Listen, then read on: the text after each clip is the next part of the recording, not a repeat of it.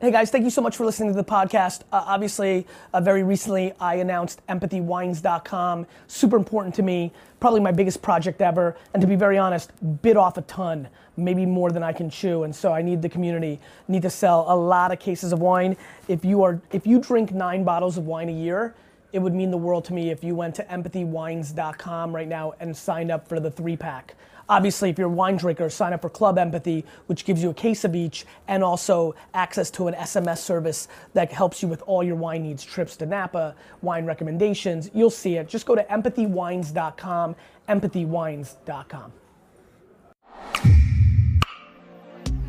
What's up, podcast? Big treat for you here on Thursday, as the following is the audio of a Gary Vaynerchuk original film. Saving cash, whether for your business or personal life, is important if you're playing the long game. Listen closely as this episode features some brand new content. To me, the question is, how do you stand out forever? There's a level of practicality that's different for everyone, predicated on how fancy they want to be. How much money do you need to take home to pay for your life that you're so happy about? Where's your happiness and where's the things you want that you need money for? Where's that Mendoza line? And let me ask you a question. Do you need 4 sports jackets or 3? Do you need 11 pairs of pants or 7? Do you need to go on 3 vacations or 2? My friend, every dollar you put back into your business gives you the potential to have that business be healthier long term.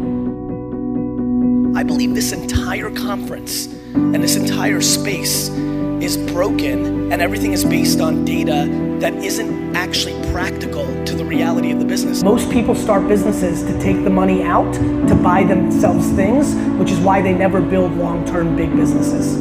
You have to understand there's a fundamental reason I have the career that I have. The only thing I am is energy for the long term. When you can oversell your reality, but then build to the new reality, that's how you get big. For VaynerMedia, I was able to, over the last 5 years, grow us from 22 people to 800 people, from 3 million to 100 million in revenue, because I can continue to do my model. We're gonna make less money this year at 100 million than we made last year at 67. Net. I don't mean percentage. Net. Historically, I've liked to run them where 1 year is profitable and the next year is not. So the growth is there, but the non-profitable every other year was predicated on me being able to invest in people, advertising, or resources. More people, more capabilities, because I'm gonna take the whole pie. 99% of the market is short term, and the 1% that isn't and has the talent wins every time. Which makes no sense, because unless you're gonna die, you should only play long term. If you're gonna live to be in 2020, you might as well play to be in 2020. The disproportionate reason that most people in this room will not win is actually not the hard work, which is what I'm gonna talk about probably for the next 45 minutes. It's your lack of patience. Today, with all the things that have happened to me, I get emails on Facebook from friends I went to high school with, often starting with, "Gary, you're so lucky." I reply to every single one of them, all of them, with the reply of an opening line first. "Jan, great to see you again. You look great. Kid's super cute.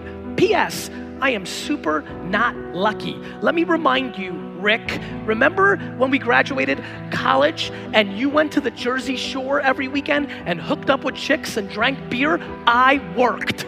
You know, when I was 22 to 28, I was making $35,000 to $55,000 a year, but I had no expenses. I didn't go on vacations. I didn't buy fancy things. So I saved my money. I saved my money. And then when I had hundreds of thousands of dollars. I didn't have millions. I had hundreds of thousands of dollars because I didn't spend anything. And then I started making $100,000 a year and $150,000 a year.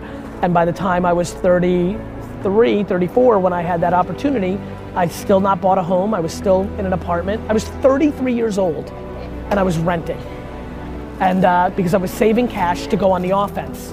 And I knew something would happen one day, and it did. And so when I had a chance to invest in those companies, I put hundreds of thousands of dollars, not millions, but those hundreds made millions, made tens of millions. And so that's it, nothing crazy, I didn't have any crazy advantage. There's a lot of people that make $55,000 a year when they're 23.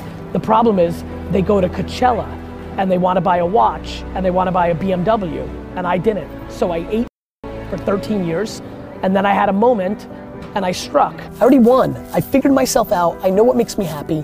Nothing in the world makes me happier than being able to know. And by the way, this is for everybody. Everybody is the happiest when they get to do what they want to be doing.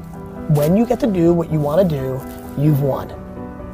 That is the seductive nature of entrepreneurship, because you have control. There's no boss.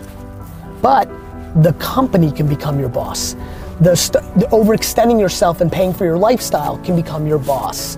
Not paying attention to what makes you happy anymore can become your boss. And that's why I try to stay grounded in that stuff. I am stunningly the most rational and the most practical of all, yet I don't seem it. The only way to stand out, in my opinion, is to stand out for the long term. You could do a lot of things to stand out for the next week. You can use shock movement, you can growth hack, you can buy, follow, all the dumb that everybody's doing to win for a week or a month, maybe even a year. To me, the question is, how do you stand out forever? Hey guys, I hope you really enjoyed this episode of the Gary Vee Experience. Now go out and share this, pass it on, let me know what you thought.